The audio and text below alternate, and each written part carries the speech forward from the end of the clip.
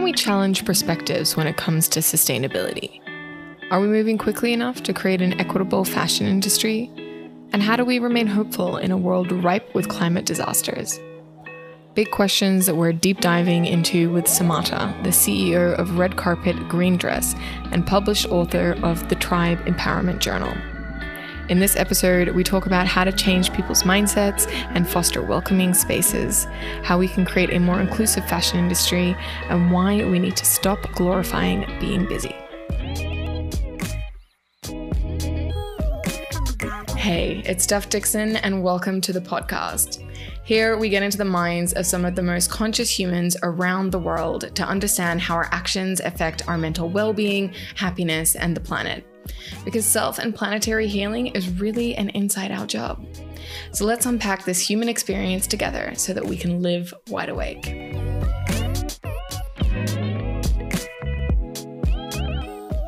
Samata is a British-born Ghanaian entrepreneur working across fashion and media. She's the CEO of sustainable Oscars design campaign Red Carpet Green Dress and the published author of the Tribe Empowerment Journal, a fashion designer's resource book.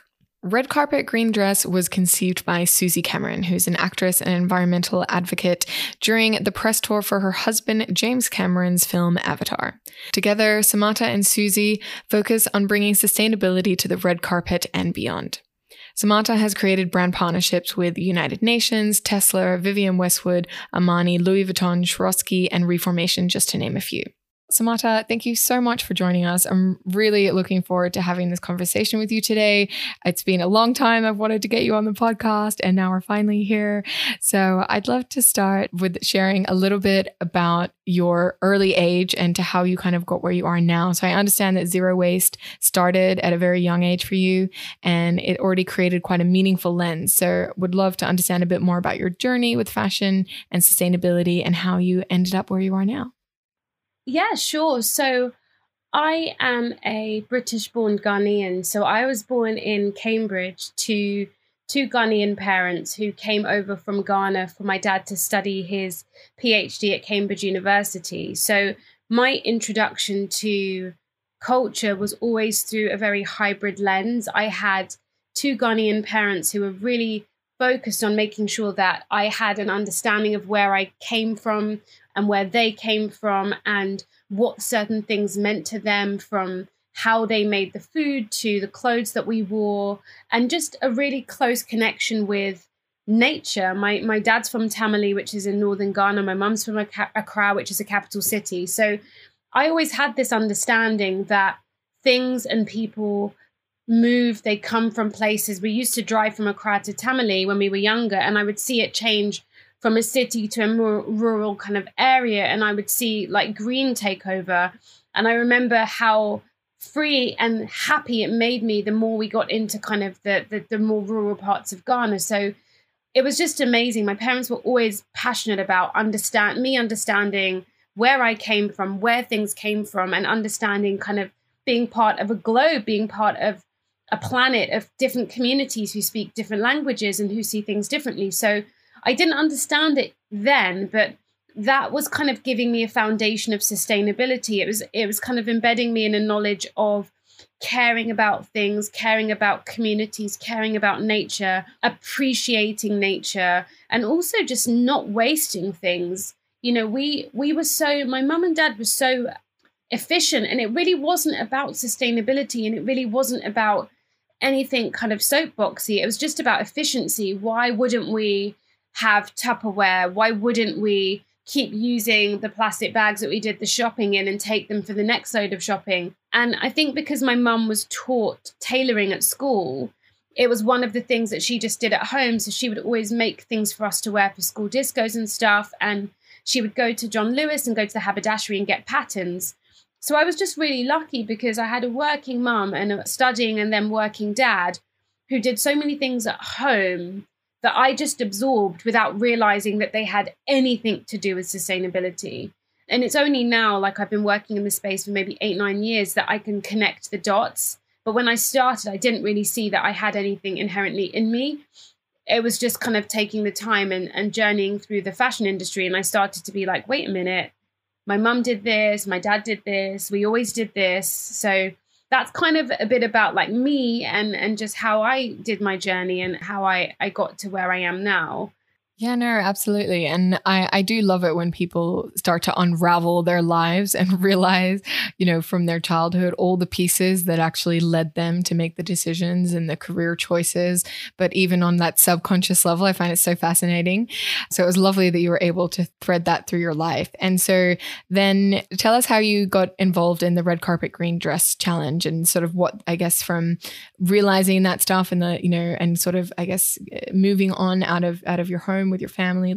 Yeah, sure. So it's really funny because with Red Carpet Green Dress, so I went to university in London. I studied something that was not creative. I actually studied economics, finance and management. And at the time, I really did not enjoy it. I didn't understand why it might be relevant. And it was one of those degrees I honestly can safely say I did it to kind of keep my parents happy or, because it was a respected degree, right?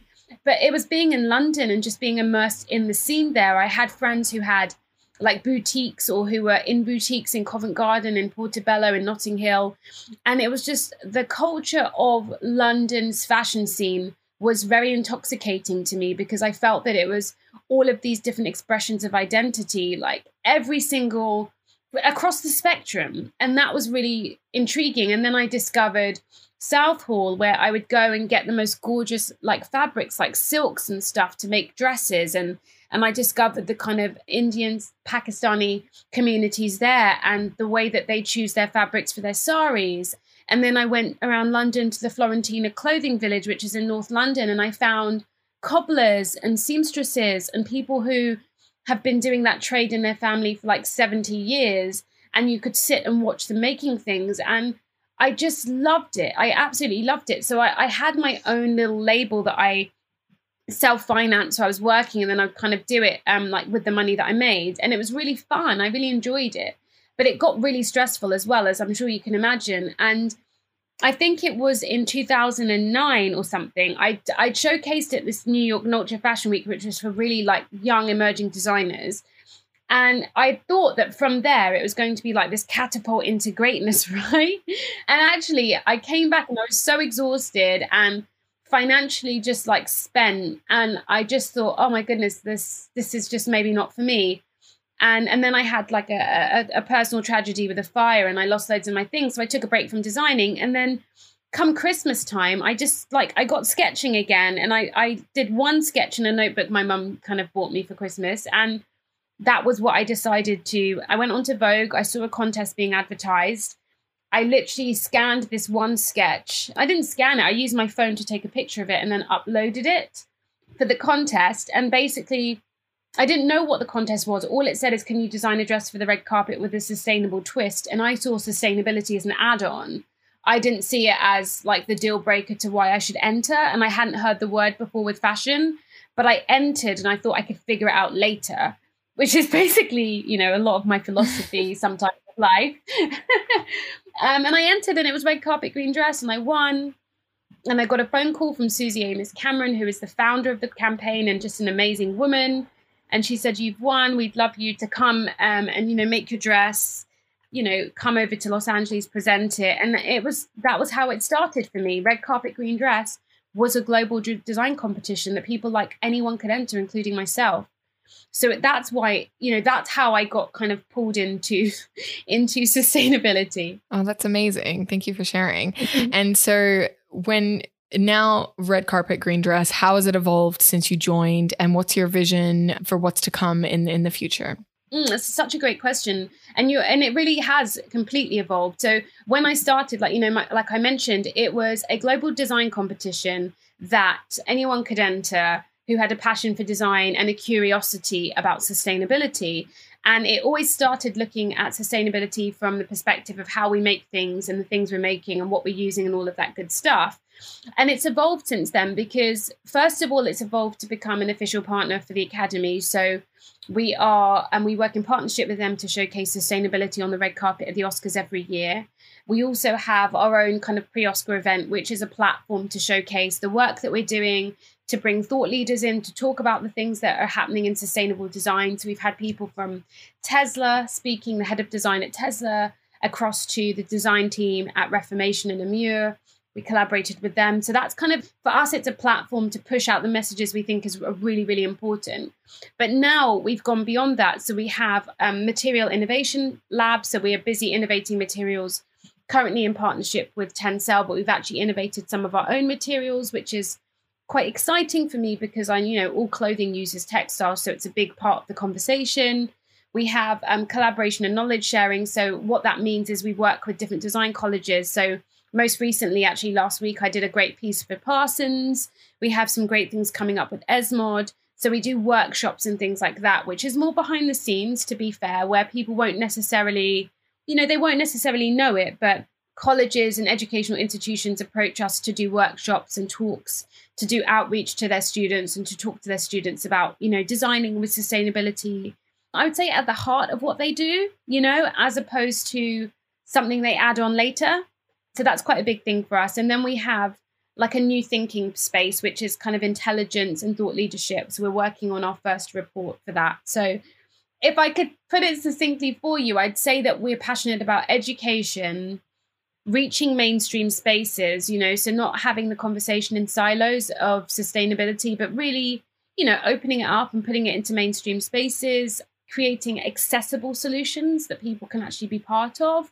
And then maybe the last thing I would say is being part of creating a more like equitable and representative space. So yeah, those are kind of our main pillars. Yeah, no, it's great. And it really does sound like it's evolved a lot since you first joined, but also that it really is involved quite deeply in various different facets of the ecosystem for the fashion industry and for bringing that sustainability conversation also with the luxury piece. I mean, especially, with Oscar, the Oscars and Tesla and everything, really like, integrating throughout and doing very cool partnerships. So I think that sounds really exciting. The thing that you said about, luxury, it's a really, really good point, because I just don't think that sustainability and luxury were kind of intersected in any way in conversation. It was always kind of looking at how fast fashion or high street brands could communicate sustainability better. But I'm glad that we're talking about luxury, because luxury is a big part of the clothing industry too. Yeah, absolutely. And I think, so much of the rest of the fashion industry also takes inspiration from the luxury, various forms of it. Haute couture really does trickle down and define a lot of what you end up seeing on ready to wear and, in like other fast fashion stores as well. So it is really integrated. So the more that we make it luxurious and cool and something that is coming from that aspirational point, I think the more we're going to also see sustainability trickling down throughout. Yes, well said. I agree.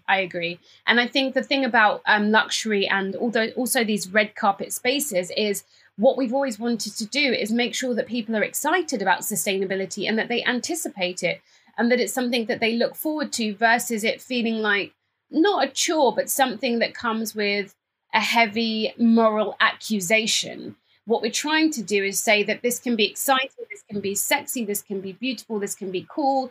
You could be proud of this, you can look good in this.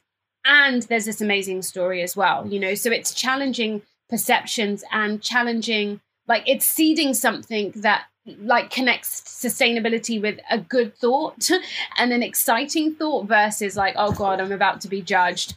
Okay, you're going to tell me how bad the planet is right now. And yeah, there is that, but there's also all this other amazing stuff too. Yeah, and I love that about getting excited and anticipating sustainability and this being, helping to change the dialogue and the mindset around this conversation. So with that, I'd like to zoom out a little bit more and have a look at the fashion industry as a whole right now and where it is on its own sustainability journey and kind of get your take on where we're at right now. I mean, it's such a big question because, I mean, it depends what lens you're looking through when it comes to the fashion industry. So if you take a massive step back and you say, okay, and you identify maybe even the core groups of people that you feel should be participating in this conversation and how are they participating in the conversation?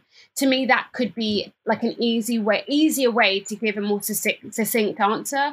So what I would say is when I look at the current state of the fashion industry right now, I kind of look at it through the lens of which are the 5 groups, because I think there are 5 who really have a responsibility in this conversation and What are they doing? What are they not doing? And I think the first one, just from like going from the beginning of the supply chain or the value cycle and seeing that, is for me kind of the manufacturers, the people who are making the things that we're wearing. And that to me is and that isn't where the design sustainability begins. Sustainability begins with the design, the idea, and how you ideate that to be sustainable. But I'm working from left to right because it's easier visually. So if you think about like manufacturers and how they're making things, there's a conversation to be had there about everything from social justice, worker security, garment workers' rights, artisans' rights, pay, transparency, the conditions within which people are working, the conditions within which people are being forced to produce things, i.e. on a very exhaustive business model, which is just so immense. I mean, we're asking manufacturers to produce literally double the quantity that they did 10 years ago, if not quadruple the quantity they did 10 years ago, but with less time and with less money.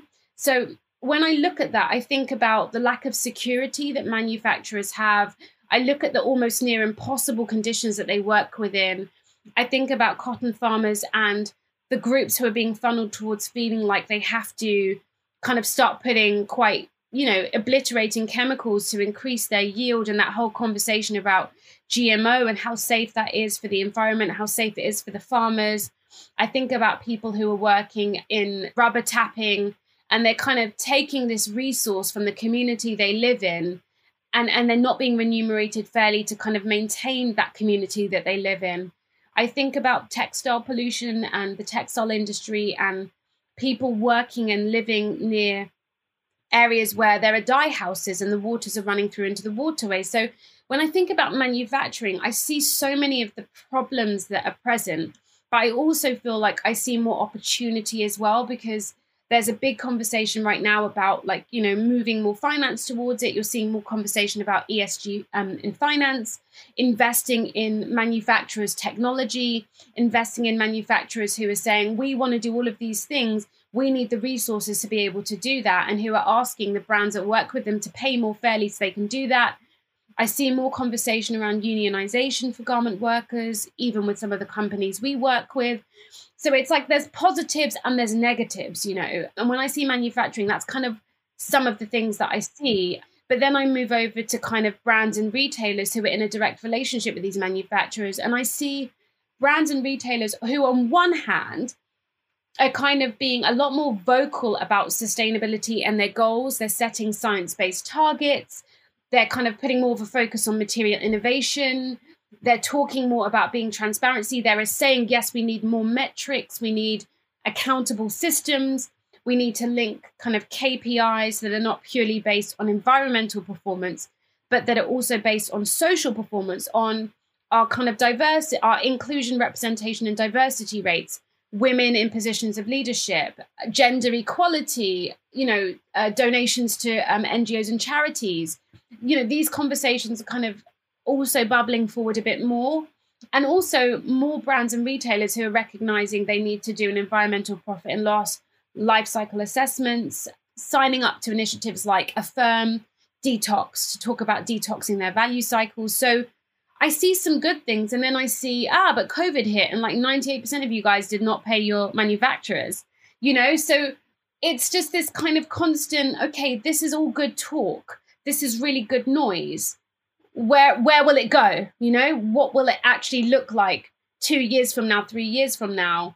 Are you talking about a 2050 target? Because that's really far away, and you're looking at what's happening in Germany with the floods and all of those terrible tragedies. And you're thinking, are the dots not being connected quick enough? So sometimes I get kind of excited, and sometimes I think we're not going quick enough. And then I think about citizens, another group, and I think we've got citizens who are more educated. We've got a younger generation who is climate striking, biggest kind of strike on recorded history, over 4 million school children. This is amazing. We have people who are asking their brands questions, who are calling brands out and saying, I don't understand what this means, who are going to Consumer Market Authority and saying, can we have more legislation on what brands can claim on their packaging? Can we be more clear about what it means when they say this? And that's moving towards legislation. So citizens are really inspiring me right now.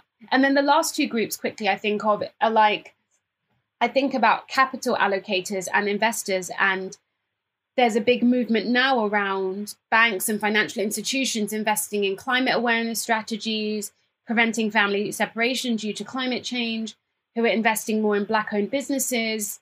But is it enough? Is it quick enough? Is it tokenistic, or is it kind of for the long term? Time will tell. And then the final group I think about is government, and I think about legislation. And I think, so much is not legislated, from the chemicals we can put in our clothing across to holding companies accountable at headquarter level for injustices that are happening through their value cycles. So it's such a big question, and it's really difficult to answer. But when I step back and think about it, I have a mixture of hope because I can see there are real change makers in the space.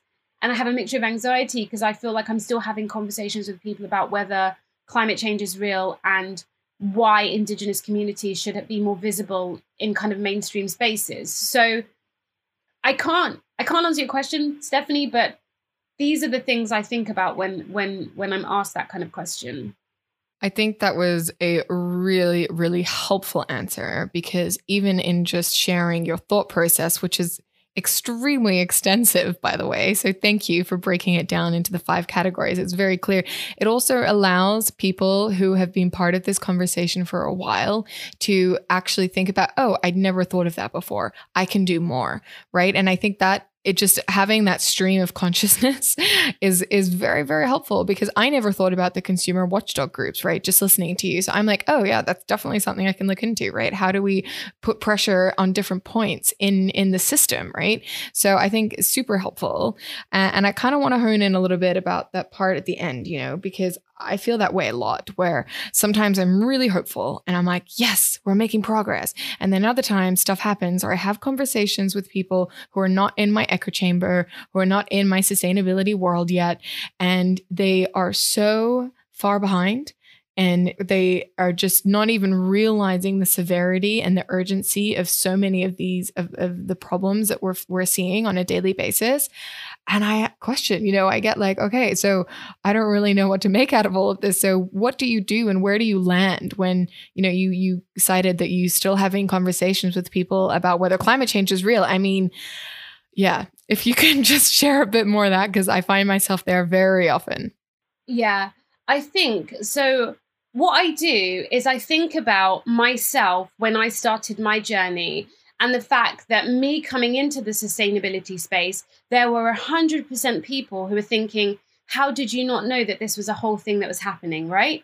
100%. So then I try and go back to that and empathize, with the lack of knowledge, because I didn't have that knowledge when I started, and it was having somebody that was willing to give me a non-condescending, non-patronizing journey into the right space that led me to feel welcome. So we have to decide as a space if we want people to feel welcome and that they can access these spaces or not, because we can relate it to anything. You could say, like, if you went to a dinner party and everybody at the table knew about this particular subject that you didn't, how would somebody make you feel interested and intrigued by that subject or not? Would they make you feel like, oh my God, I can't believe you didn't know this, that's ridiculous? Would they make you feel silly? Would they make you feel undermined? Or would they give you something that would bring you in and give you a curiosity? So that's kind of how I try and approach it. And I try and do it through the lens of, like, where are you coming from in this? Which speaks to that whole kind of global cultural sustainability thing. If I'm talking to someone who's maybe a parent, then my conversation might be more around, okay, so what might interest a parent? It might interest a parent to know that the way clothing is being made is not only harmful to the environment, but there are studies that show that some of the chemicals being used in fashion are harmful to the people wearing it. And there's often quoted fact from one of our partners, Greenpeace, but, that they found chemicals in a pair of kids' pajamas were found in that kid's urine 11 days after one wear. So then that parent is like, whoa, I didn't realize this. Then you can start a conversation. Okay, yeah, so fashion has impact. It's not just about impact on the environment. And then you can segue it to all the other places you want to go. So I try my best to come at it from that perspective of, like, you didn't know, but now you know. How do we change your mindset? Because I think where we can sometimes fail as an industry or a space is we're not trying to change mindsets. We're trying to accuse people and we're trying to kind of almost shame them into a new way of thinking. But I don't think that that works. I think what works is educating people and meeting them in a space of education. Now, having said that, some people just don't want to be educated. Some people are very happy because their bubble means that they are not affected by climate change. They are not living in parts of the world that will be kind of immensely prone to like flooding. They are not necessarily concerned because of their wealth about the idea of starvation. So there is an element of privilege in these conversations where sometimes you do have to be, I would say you don't, it's not necessarily about calling out privilege, but it's about helping people see that your lens is very different to your neighbor's lens. And you could live in this world where you only care about things that affect people that look like you. But slowly and surely, because climate change and social justice and human rights is a growing, sprawling thing, it will 100% start affecting you. And it shouldn't take like every other person that's quite far removed from you to suffer, and it to finally come into a space where you're suffering a little bit for you to care. But unfortunately, that's part of the like society that we live in. We're so desensitized and we're so in our little silos that sometimes we have to see suffering look like us before we care. It's like I was speaking to a friend the other day and I was talking about the floods in Germany. I was like, I'm so sad to me because I feel that empathy the same way if there's a landslide in India or a mudslide in India. And they said, yeah, I know, I find it very sad. But isn't it funny that because it's happening in Europe, there is all of this outpouring of compassion, but these things like you have these landslides and mudslides in parts of Asia all the time where hundreds of people die and you just don't get that connection. And they connected it to it like sometimes people feel empathy when the victims look more like them. I could feel that as well. I definitely felt that as a Black woman. I can definitely see times when I think, God, you know, these things are happening in the Black community and there's not the same level of compassion or outcry. So there's a lot of things to unpack with what you asked me. There's racism, there's prejudice, there's privilege, but all throughout that is like a lack of education and ignorance. And I'm not saying like in an offensive way, like, oh, they're ignorant. I'm saying there is an ignorance about culture, history, and context. And when people have that, it's the best tool you can give them to start their journey, you know? So I don't know if that answers your question, but it's a big question. And it's some of the things I think about when I'm asked it. No, that was a really very detailed and thorough answer. And I got a lot out of it. So thank you. Because it's true, you know, meeting people where they're curious, creating a space for knowledge and that they feel really welcome in is really important. And I guess it's true. Sometimes you just have to remember that not everyone's had the awakening at the same time. I think when there's so much around happening right now, you know, with the floods in Germany, and then you've got fires and hurricanes happening, you know, in the States, and then there's all the everything that's happening in Asia as well. You know, there's just so much of it. And I think what I've been seeing a lot recently as well is how much a role the media plays in this. And this is literally something that we're covering at the moment at Green is the New Black about how so many media platforms do not connect it to climate change. And so there's so much of this is just also like the information that people receive and where they're consuming and the conversations they're having. And that really scares me because we're living in a state of emergency already and it's only going to get worse.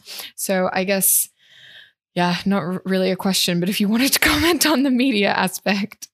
No, I actually think what you've just said, I think it's one of the wider conversations, because how do people know anything about what's going on in the world? How do we know if there's a hurricane, if there's, you know, a tsunami, if there is some sort of tragic collapse of a factory? We find that out through media. We find that out through news. So I do think that what you've just said is like a really kind of it's kind of a really insightful piece, because I don't think we necessarily talk enough about the role that like media plays in educating, the use of language, the positioning of imagery, the placement of specific people and their perspectives. You know, it's the reason I think media and within media, you've got so much. You've got TV, you've got magazines, you've got newspapers, you've got all of these different platforms that have an opportunity to change the face of the conversation, to evoke empathy, I read the newspaper articles sometimes and I just think, wow, that word just made, you're trying to shape the way I see this just by that word you've used. Like, for example, it will say, well, of course, X, Y, Z. So it's pushing you towards, well, of course it should be this. Why should it be that? And so I think when people are just kind of consuming things and they aren't questioning, there's a lot of trust in how we consume content, and we don't always question the perspective that content is coming from. So I do think that's a brilliant point. And actually, one of the things I always link it to is James Cameron's Avatar, because if you think about it, on the outset, that was a movie where everyone really celebrated the 3D element of it and how entertaining it was. But it was a form of media, it was a film, and it was a way to create a palatable, engaging, and kind of exciting content, which is ultimately about sustainability, which is ultimately about a dying planet. And I think there's an opportunity for media to have a more hopeful tone, a more in the right spaces, humorous tone, and also like a kind of more educational tone. So that media question, I think, is a really important one, because you can read an article about climate change and walk away with no solutions, with the idea that there's nothing on the landscape. Or you could read an article about social justice and climate change, or whatever it is that you care most deeply about. And at the end of that article, you're pointed towards resources, organizations. There's a space that's being missed. It just ends, whereas it could be. And if you want to do something about this, this is where you can go. If you want to find out more about this, this is what you can do. And I feel like so many articles just don't end that way. Absolutely. And we actually make a very conscious effort to always have actions that people can do in all of the articles that we've done. And we've done that for a long time because of exactly that point. Some of the topics are really heavy and they need a lot of breaking down, but then they need something hopeful that we can actually say, okay, go read more here, follow these people, or take these actions, and let's keep moving forward in this journey. And I think one thing that's been really fascinating in the last year is obviously the Black Lives Matter movement and all of the conversations that have been coming up because of that. And I stalked you and I deep dove into a lot of your Instagram posts before I did this interview today, and really was fascinating about all the different ways that you weave in the complexities that we're facing as a society right now.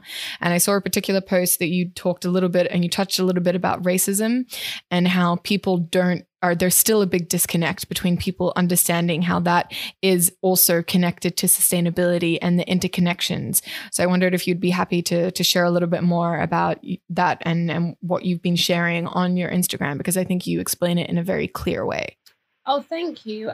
So I think one of the bigger things I think that I felt when everything happened with George Floyd, and then we kind of had this tsunami of Black squares and just generally dialogue, it was just the most surreal space to be in, I'll be honest, because I would say that as a Black woman, it felt really bizarre because I'll just talk from my perspective, because this is another thing we have to be careful of doing, I think, is not conflating experience and expertise. So as a Black person, I have an experience of being a Black person in this industry. But I am not an expert on the Black experience, nor am I an expert on how other Black people navigate the challenges that they face, or even the solutions to this. And I think what happened what happened with George Floyd and all the things with Black squares is a perfect example, because you had so many people who were just Black in an organization being pulled into meetings to kind of put forward solutions when that isn't their area of expertise. They're just Black people who've had Black experiences. Instead of maybe going out and getting an external consultant who is a Black person who has studied maybe human relationship management or human resources or conflict resolution. There are skilled people who are Black who've trained. It was kind of you're Black, you should have an experience, we want your knowledge. And I feel that was really lazy. But one thing I did feel was that it was this kind of tsunami of attention. So I've been leading Red Carpet Green Dress. I was global campaign director, then I was campaign director, global campaign director, then VP, and then CEO. And I basically was doing this the whole time. And I didn't feel particularly visible, which is in terms of I wasn't seen by many people or platforms, but that didn't mean I didn't exist and it wasn't kind of defining my existence. But then suddenly there's this tsunami of attention and it felt so inauthentic. it felt so inauthentic because it was like, wait a minute, are you seriously asking me to believe that you have just noticed that I'm existing? So that was basically one of the big, it was almost the fallacy of sustainability, because it was like, we're living in a bit of a pretense here because I've been doing this for a long time. You're only approaching me because of this thing, but I've been here the whole time. So this is a very inauthentic trigger for you. You weren't moved by the work I was doing. You were moved because I fit the aesthetic of the movement you should be supporting. And that was really, it was almost like a fetishization of the Black experience. And that was really exhausting. But on the other hand, you know, due to like, you know, the more visible spotlight and more light was shone on causes like and needs, like the need for more people of color and Black people within positions of leadership, you know, not just in front of the camera, beautiful models, but behind in like positions where they change and shape the industry, calling out of appropriation versus appreciation. Big conversations were happening, and it was good for that reason. And I think it's what we all want. We want to be able to remove ourselves personally from the equation and get the work done. So that increased visibility was good if you were able to direct it towards like where it should be. But it also felt a little bit desperate. And then it was kind of also, it caused a bit of a clamor within the Black community, because if you think, there hasn't been a spotlight on all of these amazing people and the work they've been doing for such a long time. And then there was like this grab. I felt that there was just a lot of tension and I don't want to say desperation, but it was overwhelming. People didn't want to miss out on the wave because they were like, what if it doesn't come again? And I felt that that was a shame as well. So it was just all of these different feelings. And it was really difficult to navigate. But if you really like take a step back and you think about like, you know, the bigger issues, we know that we don't have enough representation in positions of leadership. We know that some 80% of clothing made globally is made by women, and that's women of color. That's not just women in Kenya and Rwanda, but it's also women in Bangladesh and different parts of the world. So we aren't really showing up for that community as well as we should be, because those human workers' rights, those workers' rights and garment workers' rights are not being protected. But it's even just down to shelf space, you know, like there's that great kind of initiative. I think it's a 15% initiative by, I think it's Aurora James. But, you know, it's a big thing where she's trying to get retailers to commit to having 15% of their shelves dedicated to Black-owned businesses, because you have Black-owned businesses that can't reach consumers because they aren't given the shelf space. And that's a real problem, you know. In America, Black people are 15% of the population. So, you know, there's some big, really great initiatives that finally got like a spotlight and stuff like that. So if you ask me this question in a few years, I would better answer it, because I'd be able to tell you if the things people did were performative or not. What I will say on a last note is that I was made the campaign director, and I got my career progression through Red Carpet Green Dress, through being, you know, just being acknowledged for my work. And so I always talk about Susie Amos Cameron, because this was long before Black Squares. I always talk about her because she saw my talent, she saw my ethic, my work ethics. She gave me an opportunity and she rewarded me as I worked. And it was kind of really funny because people are like, oh, how does it feel being a Black CEO? And it's like, yeah, I mean, great, because I've worked really hard and I've been acknowledged every single step of the way. And so that's somebody I can see as very much an ally, because there was no reason for it to be performative. People weren't looking. In fact, it was probably more of a discredit, or it was more difficult for her or for me sometimes being in those meetings, because people really wanted to just speak to her. And she would always say, you need to ask Samantha. She's the leader in the space. So I've had a really fortunate experience of being in a leadership position with somebody that's empowered me, but there aren't enough people doing that. So I'm so sorry, my answers are far too long, but yeah, they're absolutely not. I'm loving your answers. They're really informative. And, you know, I was really excited to do this interview because as I said, I read so many of your posts, and we did have that pre-call beforehand. And I remember just thinking how beautifully and eloquently you describe things, but also how much of a picture you can present, you know, and I think that's really important. So yes, please keep your long answers. They're great. I'm really enjoying listening to you. So one of your big passions as well that I was reading about is really looking at cultural sustainability and inclusivity and everything we've just sort of discussed. So what does this really mean to you? And how do you think moving forward, the industry could make sure that it is more inclusive and not just performative? Good question. So I think for me, when I think about this phrase of global cultural sustainability, I think about just the lens. I wish I had another word. I need to find another word. I'll find another word. But I think it's the perspective that we look at sustainability and the conversations that we're looking to have about sustainability and who we're looking to have these conversations with, and how heavily do we weight these different people's perspectives. So, and the reason that that's important for me is because we have a society that's so diverse and represents different journeys, different socioeconomic groups, different languages. I talk about this a lot, and I'm going to actually be talking about this so much more. It gets me that we work in sustainability and people don't have tolerance for language. I mean, I've been in a few rooms and I've been in a few conversations. Someone's like, oh, I think we should get like this person to speak like, oh, the accent will be problematic. And I'm like, what are you talking about? What are you talking about? The fact that someone has an accent purely means that they're able to speak more than one language. And I think that is an amazing asset. So it's challenging all of these different things. And it's saying, can we have conversations about sustainability that name different environmental leaders, for example? And I always say this because I love David Attenborough. I love Jane Goodall, but most people can only name them.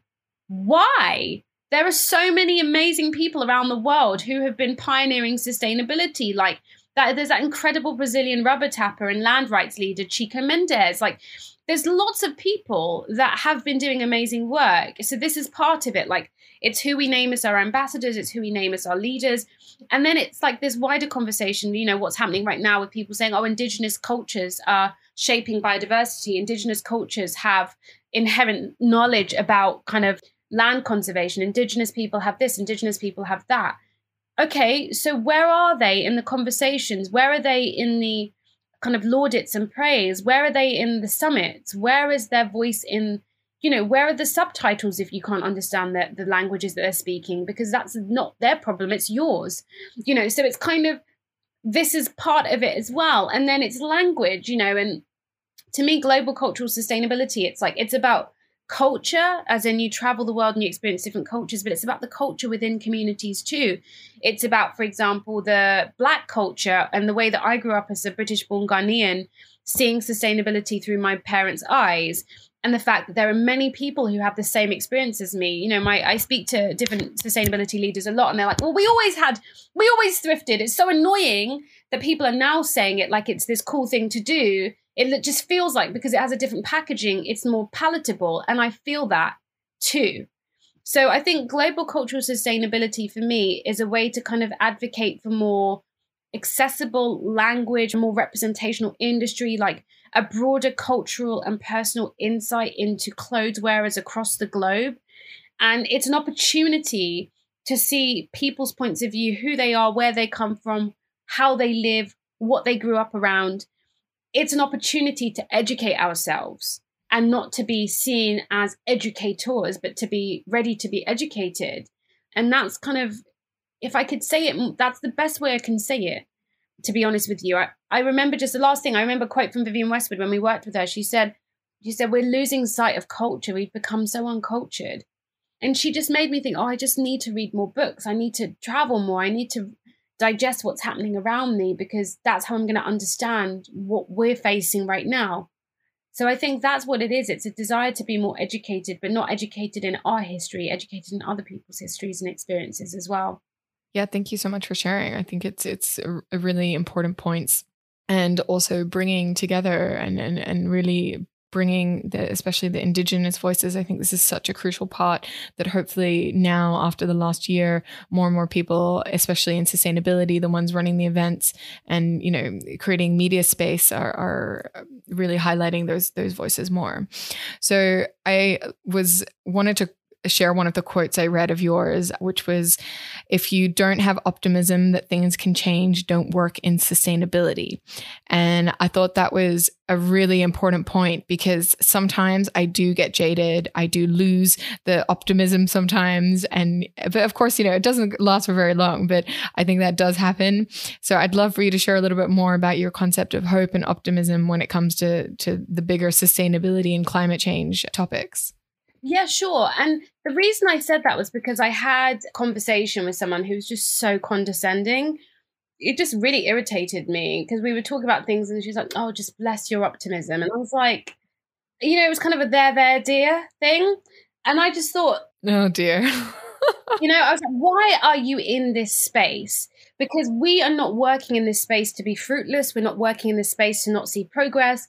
We're not working in this space to have things stay exactly the way that they are. Like, as a person, as an organization, I don't dedicate my time to things that are going to go nowhere. And so it was kind of, I wanted to put the word hope in there because I think people see hope as like this intangible, like sometimes airy fairy thing. But to me, it's a feeling of an expectation for a particular thing to happen. I expect this is going to change, and I have a feeling of trust in that expectation. So I was trying to say, why work in this space if you don't have the expectation or you don't trust that things are going to be different? Then maybe you should not be working in this space. And that isn't about being constantly happy. I think people get confused. Being hopeful doesn't mean that you're kind of constantly on a high and like, yay, the grass is green, because you know that things are difficult. You have down days, you have bad days, you get low, you get anxious. But it's just that what keeps you going is the expectation that things are going to change, the trust you have that things are going to get better. And that kind of that's what it was about for me. And I wanted to put that out there because I think too many people are kind of have a lot of naysayers in their face. And it's like, well, then don't be in this space, then don't do the work, don't be in this space, don't take the job up, because there are plenty of people who'd want to be in that job that think they can make a difference and they're expecting a difference to be made. So yeah, that's what I meant by that one. Yeah, no, I love it. And again, just a really solid point on you can be hopeful without having to be pinging off the walls in positivity all the time. So it's more like a constant truth that you hold onto in times of those negativity and of those times of jadedness or whatever else is happening at the time. There's still that inner strength knowing that there is still hope. So I appreciate that a lot. Yeah. And I was curious and I wanted to circle back because at the very beginning of the conversation, you said, you entered it and you'd figured it out later. And I kind of wanted to circle back because I thought that was really interesting. And you've done amazing work, obviously. And you've obviously had a beautiful, supportive environment in that work to do that as well. But what is your kind of life mantra or your view on keeping to go and how you've sort of overcome the challenges and the difficulties in your life? Like, what is it that you have as a mindset that allows you to be that confident or to just figure it out later, or other things along that line that you could maybe sort of share as well? I think I might put it down to upbringing, because I think my mum would always just say to me, like, as for you, anything you put your mind to, you can do. And she always just used to say that to me, like when I was growing up. And it gave me so much confidence, and now I'm like a mum, I've got my 3-year-old. I try and, say really positive things to him as well. Even when he's sleeping, I go into his room when he's sleeping and I just say things to him. I just say, you're amazing. We love you. People love spending time with you. You're so funny. I just tell him things because I just think we absorb these things into who we are. And I'm glad he's never woken up, by the way, because he'll just be like, what are you doing in here, Mum? But he's 3 years old. But, I believe in the power of what you say to people and the confidence you can give them. And so my mum would always say those things to me. And even now she still says it, like, oh, as for you. And then I think my dad named me after this particular aunt who was like a complete fire starter. So she would basically go into, because my dad's father was a chief. He was Yona Abdullahi the second or third. I'm really sorry, I can't remember. But he was a chief of Sablugu, which is a village in Ghana. And so he was a very respected man. It's like the equivalent of a king. And so my aunt would go into the king's circle and it was always all men. And she would go in and she would just like sit down and say, she'd be the voice of the people that couldn't be in the room, right? And she would question him and she would mock him and she would do it in a really cheeky way that she kind of got away with it. So yeah, it was kind of like they gave me this name and I think they were kind of initially like, oh my goodness, if you give her this name, like she's going to take after this woman. In a way I have, but it was like they already gave me that. They gave me that legacy by my name. So I think I do have a confidence, but I just, I think we are more capable than we give ourselves credit for. So that's the best way to answer your question. I think that's the way I saw it when I saw that question. I was like, with a sustainable twist, I can read, I can learn, I'm curious. And I think the missing component is that something has to be missing. I feel like we go on our biggest journeys, we go on when something is missing. I wasn't satisfied, something was missing. And I think when people feel like something is missing, then that's when that shift happens. If they feel full and content, it's hard to see them. But when you get someone when they're like, yeah, something's missing, I just feel like there's something I want I don't have, or I don't understand something that I want to understand. And that's how it got me. I was in a space where I was ready. So maybe it's a combination of nature and just like a space of opportunity. Thank you. Thank you for sharing. And so when you're having a difficult day, what are some of the tools or practices that you kind of pull on to support yourself? If I'm having a difficult day, now I would say, like, I have a really wonderful partner and I've got this lovely 3-year-old. And I do look at him and go, okay, it's kind of for you. Sometimes it's just for him. You know, it's like I'm only like, and sometimes it's for me too. But sometimes when I don't have anything for myself, I'm like, I'm just doing this for you. And that's fine. But in terms of resources, you know, I have my like women's kind of collective, The Tribe, and I put out lots of I try and put out good content with that, like stuff that makes people just celebrate who they are. And I try not to just look at what tomorrow might be. I try and just look at what I have today, which is really difficult sometimes because I struggle with it. But I try and just think about, what do I have? How can I stop focusing on what I don't have? Like, what can I look at that I have, you know? And that's literally how I do it. There's no other secret. It's like I just try and shift my mindset as much as I can to, what do I have? What's a good thing I can focus on that I can celebrate? And that's what I do, you know? Yeah, thank you. And I've seen a lot more conversations and commentary recently on why we need to stop glorifying being busy. And this is something that I've seen you were vocal on as well. So why do you think this is important? Yeah, because people use the word busy like a badge of honor, don't they? You ask people how they are sometimes. Some people don't. Some people are really stressed out, you know? Some people are like, I'm so busy. But some people are, oh, I'm just so busy. It's been this, it's been that, it's been that. And people are like, oh, wow. And you kind of go, oh, wow. And I think, but busy doesn't always mean you're being efficient. It doesn't mean that you're progressing. It doesn't mean that you're happy. It doesn't mean you're satisfied. It doesn't mean anything, really. It just means you've got lots of things that are happening. But are they the things that you want to be happening? Do you feel like using your time fairly? Are you busy and you're kind of miserable because you're not spending time with the people you love? So I think when I said, you know, we need to stop glorifying busy, it was like we need to kind of maybe check in with people and also not be so hard on ourselves, because we're so busy, but we're not giving ourselves kindness. We're not giving ourselves like love. We're not giving ourselves time out. And when you work in sustainability specifically, I do feel like it's really easy to be really, really, really, really hard on yourself, because you're always looking at like the state of the world, the state of the planet, the state of the this, and we glorify being busy. And I think it's like we're human beings, not human doings. You know, someone said that to me the other day, and I was like, yeah, exactly. So I try and shift the language and just say, are you happy? Are you being effective? Do you feel like you're progressing? Like, are those the kind of things that are happening for you?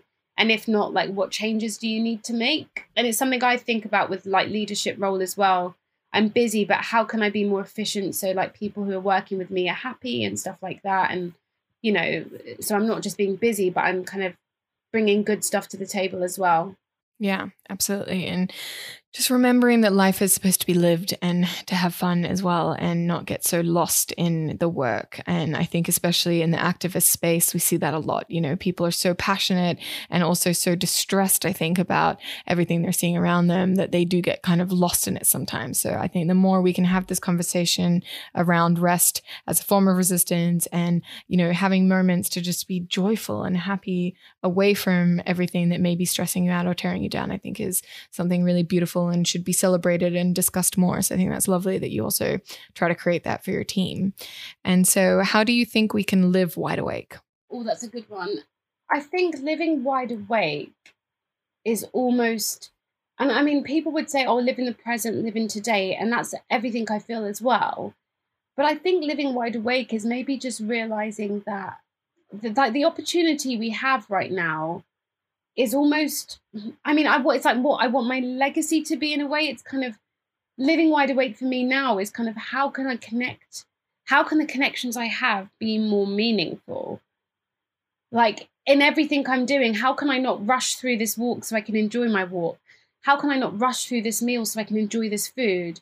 How can I not rush through things because I have these other things to be at so I can enjoy this thing more? Because at the end of the day, this is the thing I'm living.